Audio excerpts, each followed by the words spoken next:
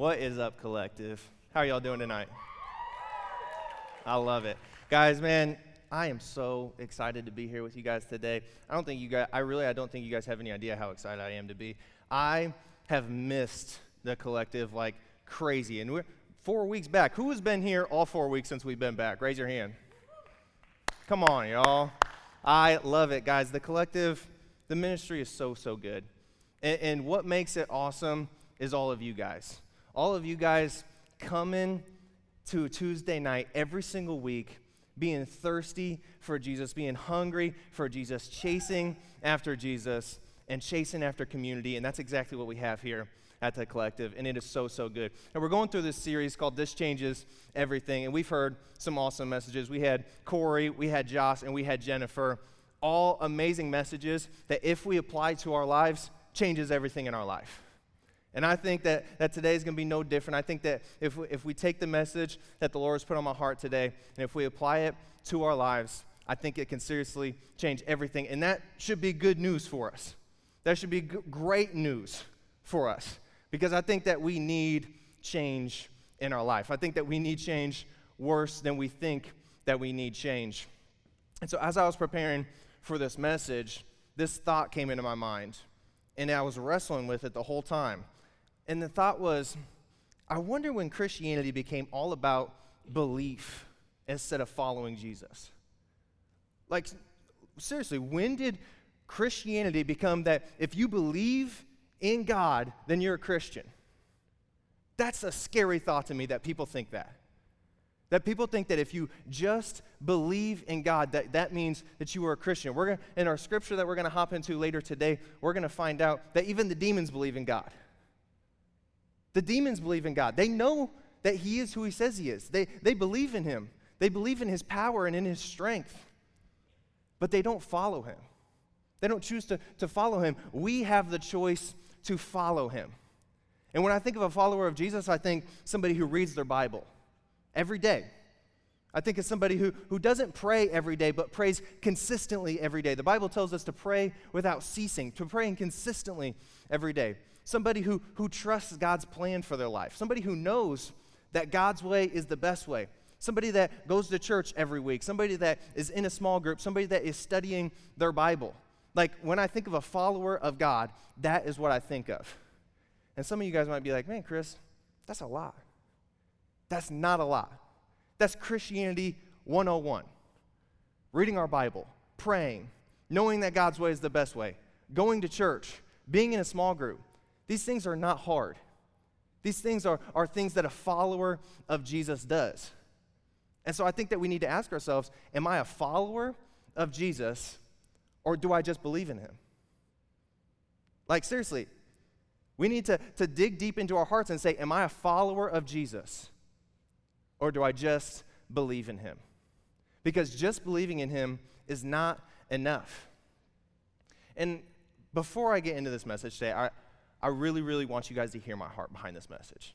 Okay? I don't want you, like, I came out firing, right? I don't want you to think that I'm super mean. I'm not mean, okay? I don't want you to think that I'm coming at you. I'm not coming at you.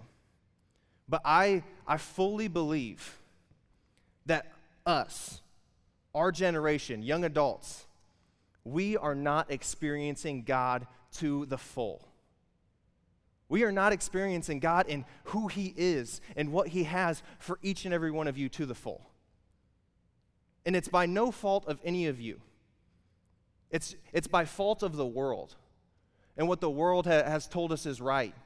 It's by fault of social media and what social media tells us that we should chase after. It's by fault of how we grew up. We grew up hearing lies about Christianity, about Jesus, about who He is. And the message that the Lord put on my heart today, I really think that it reveals a lot of lies that we have grown up believing. And I think that the first one is that Christianity is more than just believing in Jesus. It's about following Jesus.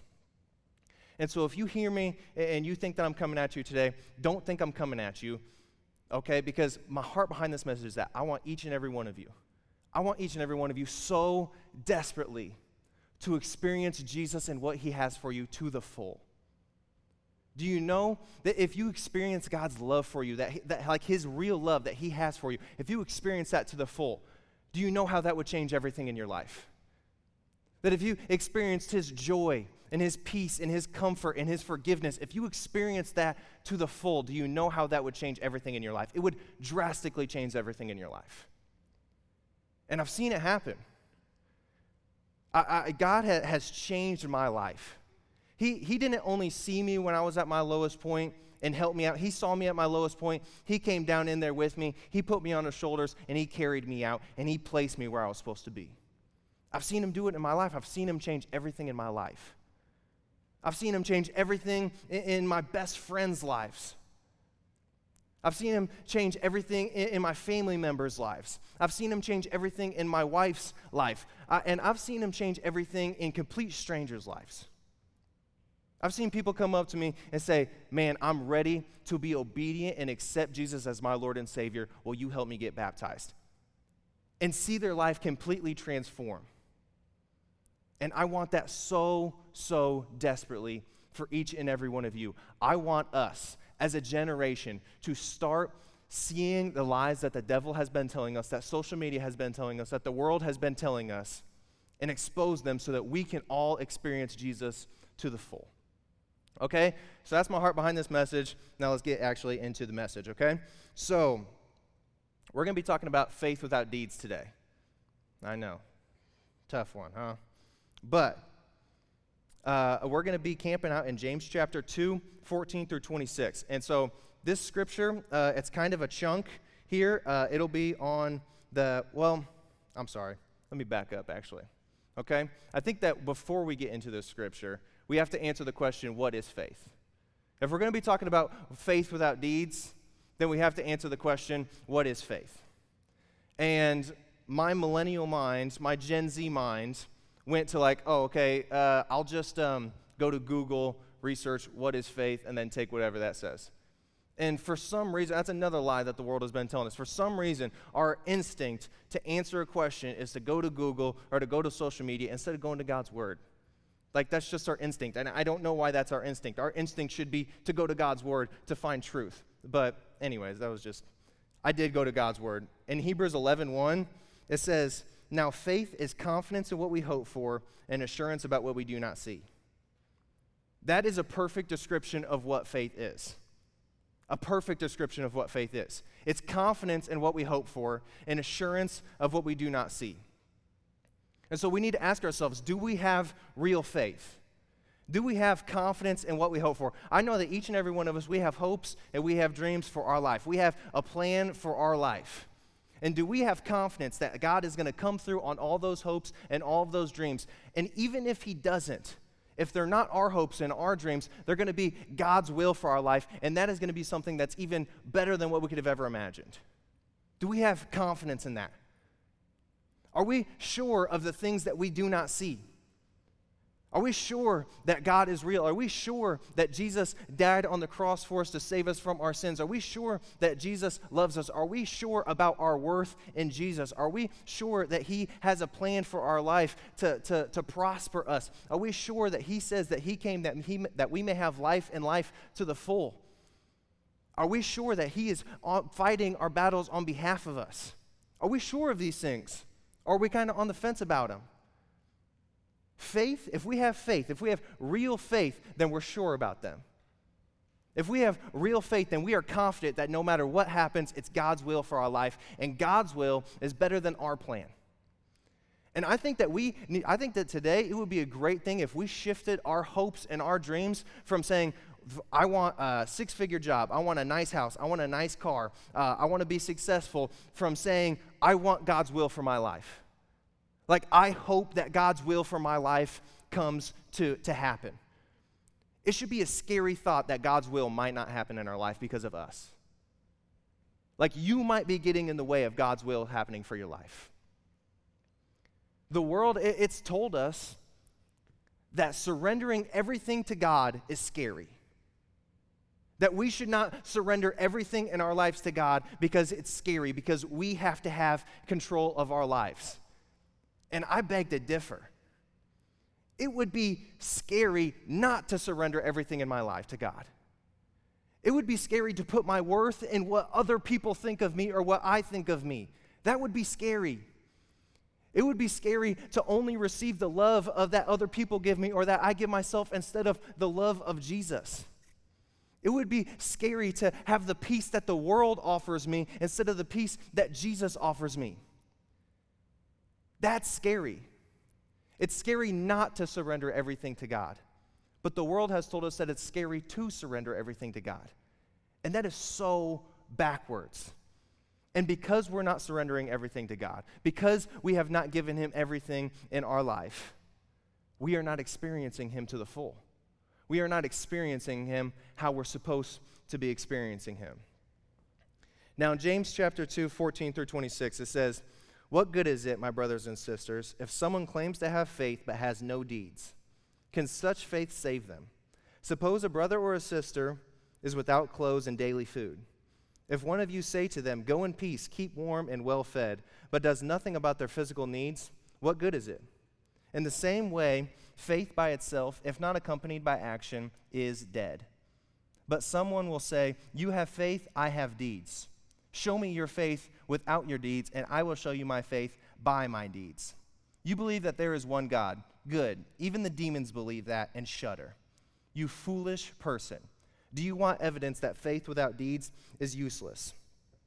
Was not your father Abraham considered righteous for what he did when he offered his son Isaac on the altar? You see that his faith and his actions were working together, and his faith was made complete by what he did. And the scripture was fulfilled that says Abraham believed God, and it was credited to him as righteousness. And he was called God's friend. You see that a person is considered righteous by what they do and not by faith alone. In the same way, it was not even Rahab the prostitute considered righteous for what she did when she gave lodging to the spies and sent them off in a different direction. As the body without the spirit is dead, so faith without deeds is dead." That's a lot to chew on right there. But before I get into anything else, I want you to hear me. This is not a work sermon. I am not telling you that you have to have works to get into heaven. Don't hear me for 1 second trying to say that. God is not sitting up on his throne in heaven with a whiteboard and a marker giving you a tally every time you do something good and you have to have so many tallies to get into heaven. That's the furthest thing from the truth. Okay? And I know that this scripture right here can be a little bit controversial because some of us can read this and we can disagree with it. Some of us can read this and we can say that the Bible contradicts itself, which it doesn't. And some of us can read it and just get angry because it tells us that faith without deeds is dead. And so it's telling us that if we don't do anything good, any good deeds, then we don't have real faith. And that's exactly what it's telling us.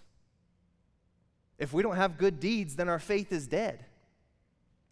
And I think what James is trying to get at here, like, you could break this down and you could make it so complicated, but I just want to make it really simple today. If you have real faith, then good deeds flow out from that. Like, let me put it this way. Our goal is to look as much like Jesus as possible, is to chase after Jesus all the time. Jesus is our standard. And if Jesus is not our standard, then we're probably going to meet whoever our standard is. And then we're going to stop and we're going to think we're good. But if Jesus is our standard, then it's a wake-up call to each and every one of us that we're not good where we're at. Because we will never even get anywhere close to where Jesus is. And so Jesus is our standard. And if we have real faith, then that brings us closer to Jesus. That makes us look more like Jesus. And when we are closer to Jesus, when we look more like Jesus, we acquire attributes of who Jesus is. Like the fruits of the Spirit, like love. When we have real faith, we're able to experience God's love more. And you're not able to give anything that you don't have. I'm not able to give you $1 million because I don't have $1 million. You're not able to give the love of Jesus if you don't have the love of Jesus. But guess what's a good deed? Pouring out the love of Jesus. You can't give the joy of Jesus if you don't have the joy of Jesus. But guess what you can do? If you have real faith, then you have the joy of Jesus and you can pour that out. And how good would it be if you're having a real bad day, you're down on your luck, and somebody comes up to you and just fills you up with the joy of the Holy Spirit? Would that not be a good deed? That's a good deed. It's a good deed when we have patience. Oh my goodness, that's so good. How great would it be to have patience with our spouse? How great would it be to have patience with our parents, with our brothers and sisters? How great would that be to have patience with our coworkers? Oh my goodness, that would change everything. That right there would change everything. And so if we have real faith, then we are closer to Jesus and we look more like Jesus and we acquire the fruits of the Spirit, and so we are able to give them out. And the fruits of the Spirit come flowing out of us if we have real faith. And so that is what James is saying by faith without deeds is dead. Because he's saying if you don't have faith, or if you don't have real deeds, if good things are not flowing out of you, then I think you need to reevaluate yourself, because you probably don't have real faith. You probably have fake faith if you don't have good deeds. And that's a wake-up call. Man, what good deeds am I doing? How am I encouraging people? How am I lifting people up? How am I pouring out love, joy, peace, patience, kindness, goodness, gentleness? How am I pouring these things out? Do I have real faith? Or have I lived my whole life thinking that I have fake faith? Or thinking that I have real faith when I actually have fake faith? That's a scary thought. That we may have been living our whole life thinking that we have faith, when actually we don't. They work together. Our faith and our deeds, they work together. If you have deeds but you have no faith, what good is it?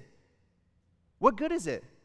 If you don't have faith, if you don't believe in God, then there is no standard of what good is. If you have faith but you don't have any good deeds, what good is it? It's no good, because you're not showing that you have faith. What if you have $1 million but you never spend a penny of it? What good is it? It's no good. You might as well not have it. What good is this mic if it doesn't have any batteries? It's useless. It's broken. I might as well throw it out. Same thing with our faith. If we don't have good deeds, then our faith is useless. If we don't have faith, then our good deeds is useless. They work together. They have to be working together all the time. And so now that we've answered the question what faith is, it's confidence in what we hope for, it's assurance of what we do not see. We've read the scripture, we've read the scripture in James 2. We've broken down what James is talking about whenever he says faith without deeds is dead. And now I think that we need to ask ourselves, what's a good deed? And we say, yes, we get closer to Jesus, we acquire, the fruits of the Spirit, we can pour those out. That's great. But I think that we can take this a step further. And guys, I love it so much. I was preparing for this, and I was literally getting goosebumps because I saw Scripture work together so perfectly. It was crazy. I saw Scripture in James, Hebrews, and Genesis all work together perfectly. It was crazy. In Hebrews, I read that faith is confidence in what we hope for and assurance of what we do not see. In James, we read that faith without deeds is useless. And later on, we're going to dive into Genesis, and man, it's going to reveal some things that are going to be so, so good. But as we read James 2, 14 through 26, I think that a lot of us, as we read that, we miss it. We miss a huge part in there. And it's literally James giving us the keys. It's literally James giving us the answer.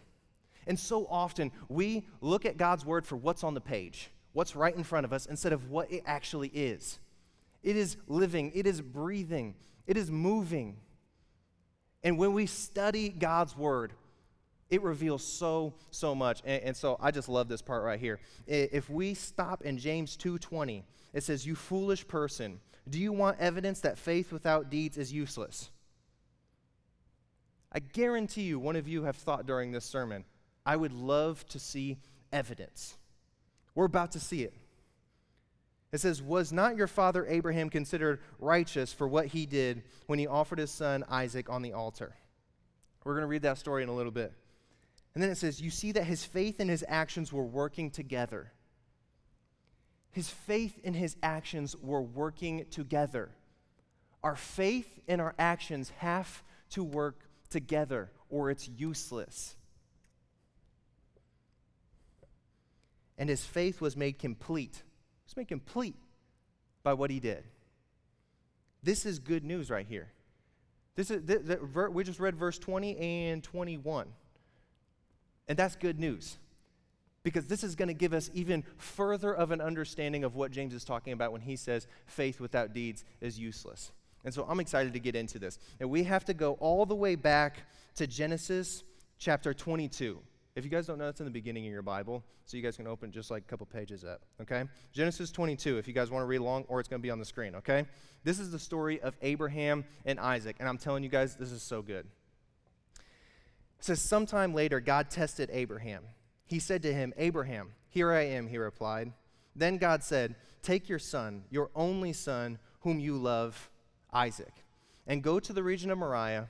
Sacrifice him there as a burnt offering on a mountain, and I will show you. Early the next morning, Abraham got up, loaded his donkey. He took with him 2 of his servants and his son Isaac. When he had cut enough wood for the burnt offering, he set out for the place God had told him about. On the 3rd day, Abraham looked up and saw the place in the distance. He said to his servants, stay here with the donkey while I and the boy go over there. We will worship, and then we will come back to you. Abraham took the wood for the burnt offering and placed it on his son Isaac. And he himself carried the fire and the knife. As the 2 of them went on together, Isaac spoke up and said to his father Abraham, Father. Yes, my son, Abraham replied. The fire and the wood are here, Isaac said, but where is the lamb for the burnt offering? Abraham answered, God himself will provide the lamb for the burnt offering, my son. And the 2 of them went on together. When they reached the place God had told them about, Abraham built an altar there and arranged the wood on it. He bound his son Isaac and laid him on the altar on top of the wood. Then he reached out his hand and took the knife to slay his son. But the angel of the Lord called out from heaven, Abraham, Abraham, he replied. Here I am, he replied. Do not lay a hand on the boy, he said. Do not do anything to him. Now I know that you fear God, because you have not withheld from me your son, your only son. Abraham looked up there, and in a thicket he saw a ram caught by its horns. He went over and took the ram and sacrificed it as a burnt offering instead of his son. So Abraham called the place, the Lord will provide. And to this day it is said, on the mountain of the Lord it will be provided. The angel of the Lord called to Abraham from heaven a second time and said, I swear by myself, declares the Lord, that because you have done this and you have not withheld your son, your only son, I will surely bless you and make your descendants as numerous as the stars in the sky and as the sand on the seashore. Your descendants will take possessions of the cities of their enemies, and through your offspring all nations on earth will be blessed because you have obeyed me. Then Abraham returned to his servants, and they set off together for Beersheba, and Abraham stayed in Beersheba. Guys, I'm telling you, this scripture is so good. Okay, I'm going to break it down for you guys in real practical terms, okay? Abraham has a son, Isaac, one and only son, okay? Lord calls out to him, hey, I want you to offer your son as a burnt sacrifice to me. Kill your son. And Abraham, he's like, okay. Next day, wakes up, goes and chops some wood with his 2 servants and his son Isaac, hike for 3 days, come to the place where the Lord told him to sacrifice his son. And this is where it gets good. He tells the servants, he says, stay here with the donkeys. Me and my son, we're going to go up to worship. Abraham thinks he's going to go up here and kill his son, and he calls it worship because he's obeying what the Lord has called him to do. And I think something that we need to see is that Abraham doesn't say, yeah, sure, God, I'll offer my son as a burnt sacrifice whenever I feel like it. He wakes up the next morning and he gets to work. And I think that so many of us were like, yeah, God, man, I believe in you. I have faith. I'm going to give my life to you next week. I'm going to give my life to you next year. I'm going to give my life to you when I graduate. I'm going to give my life to you when I'm secure in my finances. I'm going to give my life to you when I get the job of my dreams. I'm going to give my life to you whenever I get married, man. I'm going to give my life to you whenever I settle down and have a couple kids. I'm going to give my life to you, but I'll give it to you later. Now. Abraham said, now. Abraham said, I'm obeying right now. And for some reason, we say later. We say, I'll give my life to you. We say, I'll obey you later. And so he says, we're going to go up here, we're going to worship, and then we will come back down. We will come back down. Because Abraham has faith. Do you remember what faith is? It's confidence in what we hope for. I guarantee you that Abraham was sure hoping that he wasn't going to have to kill his son. And he had confidence that he wasn't going to have to kill his son. That's why he said, we will come back down. An assurance of what we do not see. He's walking up the mountain, and his son Isaac said, hey, Dad, where is the lamb for the burnt sacrifice? And he says, the Lord will provide it. I know I don't see it right now, but the Lord will provide a sacrifice. That is faith. And that is faith in actions working together. Where he says, now I'm going. Where he says, I believe that I'm not going to have to kill my son because I believe that's not God's will for my life. But even if it is God's will for my life, it's worship because he's calling me to it and I'm going to obey him no matter what. And this scripture, it absolutely wrecked me. Because Abraham is willing to give up his only son. The son that he hoped for. The son that he prayed for, the son that he waited for, the son that he loves so much, he's willing to give it up to be obedient to God. And I look at the world today, and we're not willing to give up our social media for our relationship with God. Like, I challenge you, after today, go look at how much time you spent on Instagram, Twitter, TikTok, and Facebook, just those 4 apps. And think, what would it look like if I took that many hours or that many minutes and pursued a relationship with God instead of scrolled mindlessly on social media? What would that look like? That would change everything. That would change everything. What would it look like if I gave up my phone? Abraham was willing to give up his son. He was about to kill his own son. But we're not willing to give up our iPhone. Because the world around us has told us that you're not cool if you don't have an iPhone, that you're weird if you have a flip phone. But what if it was getting in the way of our relationship with God? What if it was getting in the way of our relationship with God? Would we be willing to give it up? And this one really gets me, collective. We're not willing to give up our sin to pursue a relationship with God. No, seriously, we're not willing to give up our sin to pursue a relationship with God.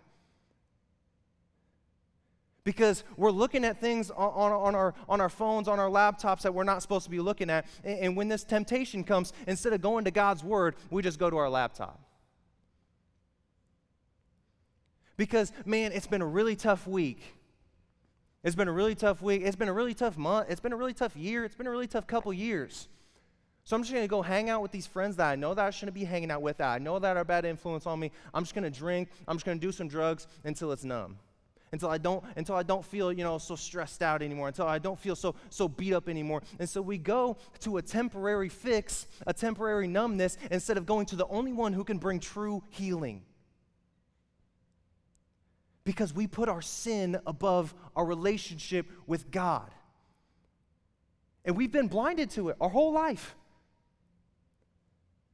We've been blinded to us putting our sin above God. We've been blinded by us putting our TV, our phone, our PlayStation, our friends that we know that we shouldn't be hanging out with all above our relationship with God. When we say God's number one in our life, but he's actually not number one in our life. He's like number 15 in our life. What would it look like if we decided to put God number one in our life today? Not whenever we get our life together. Not whenever we stop sinning. Not whenever we get married. Not whenever we graduate. Not whenever we're done playing sports. Today. What if we started taking our faith seriously today? how would that change everything in your life? I'm telling you, it would change everything. And I got one more story for you guys. That if I'm being honest with you, I think I know the answer. I think I know the answer of why we put all these things above God. And I think I know because I've been there. I've been there before. I've put in so many things above my relationship with God before.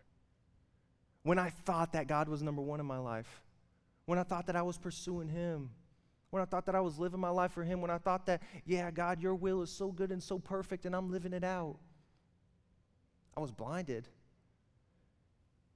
because of what the world was telling me. I was blinded because of what was on social media. I was blinded because I didn't know any better. Because nobody told me about these lies that I was believing. And I think I know the answer. I think it's because this world has told us that it's all about us. This world has told us that it's all about us. Do you. You get your thing. You get your money. You get your car. You get your job. You do your thing. And I'm here to tell you, it is not about you. Not even a little bit. We were put on this earth to worship God.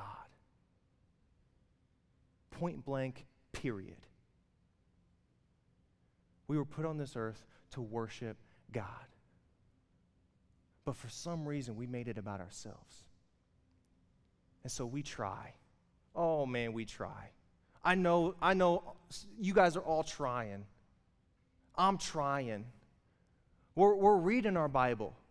And I feel filled up in the morning, but then when I get in my car and go to work, I don't feel anything. I go to church, and I feel filled up for an hour and a half, but then I go out to my car and I don't feel anything anymore.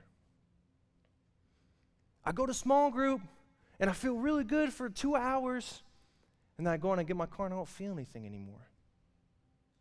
And I'm trying. I'm trying to pursue God.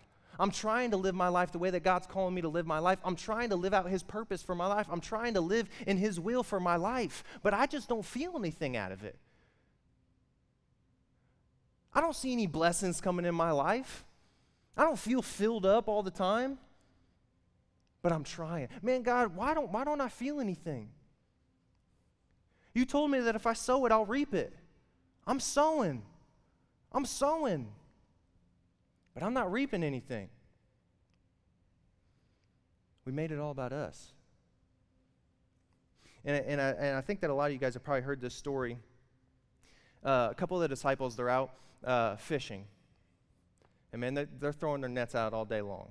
They're throwing it out on this side, they're throwing it out on this side, they're front, behind, they're going over there, they're throwing their net out everywhere. And they ain't catching nothing. All day long, they ain't catching nothing. And Jesus comes out to the shore and He says, hey guys, throw your net out on the other side. And I imagine that the disciples, they were frustrated because they've been fishing all day and they ain't catching nothing. And they're professional fishermen. And then Jesus, who's a carpenter, comes over. He don't know really nothing about fishing. He says, hey, throw your nets out on the other side. And I imagine they're like, man, dude, we've thrown our nets out on that side and we ain't catching nothing. The disciples, they were in a season of nothing. They were feeling nothing. Actually, they were probably feeling frustrated, hurt, upset, angry. And I think that that's what a lot of us feel whenever we try and we don't see anything come out of it. We feel frustrated, we feel hurt, we feel angry. And so Jesus comes, He says, hey, throw your net on the other side. And they're like, whatever, man. They throw their net out on the other side because they stayed obedient. Because they stayed consistent. Because they stayed the course. And too many of us, we try, and we try, and we try, and we try, and then we give up. And when God says one more time, we say, no, I've tried enough. I'm throwing my nets in the boat and I'm coming to shore. I'm giving up. I'm not getting anything out of it. I'm giving up. I'm going to stop coming to church. I'm going to stop going to small group. I'm going to stop reading my Bible. Because we're in a season of nothing. And we feel nothing. But the disciples, they say, all right, man, they throw their net out on the other side, and they can't even bring in the net because of the abundance of fish that's in that thing. And the miracle happened at the exact same place that they were experiencing nothing. The miracle happened, the blessing happened at the exact same place that they experienced nothing. And I'm here to tell you, collective, stay the course. Keep being obedient. Keep trying, even if you feel nothing, because I promise you, I promise you that a miracle is coming. And you may never see that miracle in this life. But if you stay the course, if you stay obedient, if you have real faith, even when you see nothing coming out of it, that miracle is going to happen.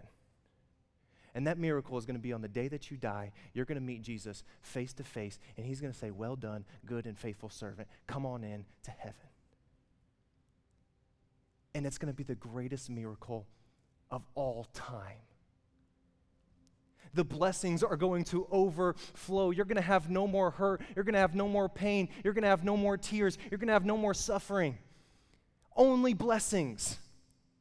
If you stay the course, if you keep on going, if you keep on being obedient, if you don't give up, even when you don't experience anything, because that miracle is coming.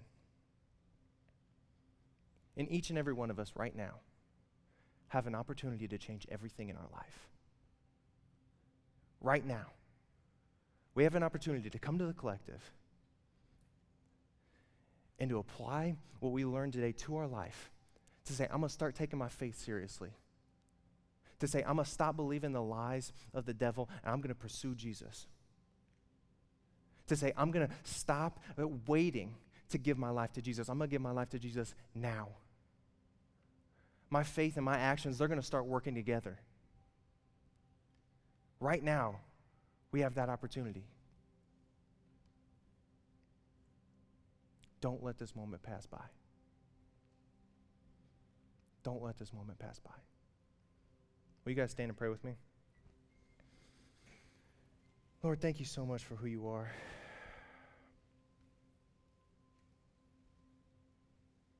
Thank you so much for loving us unconditionally, even when we fall short, even when we run from you, even when we give up on you, even when we have little faith. You still love us. You're still there for us. Lord, don't let this moment pass by. Don't let us come to the collective today and leave the same way we came in. Come into our lives, come into our hearts, and change everything. Transform us from the inside out, Lord. Give us the strength that it takes to move. Give us the courage that it takes to move, Lord. Lord, we love you and we praise you. It's in Jesus' name. Amen.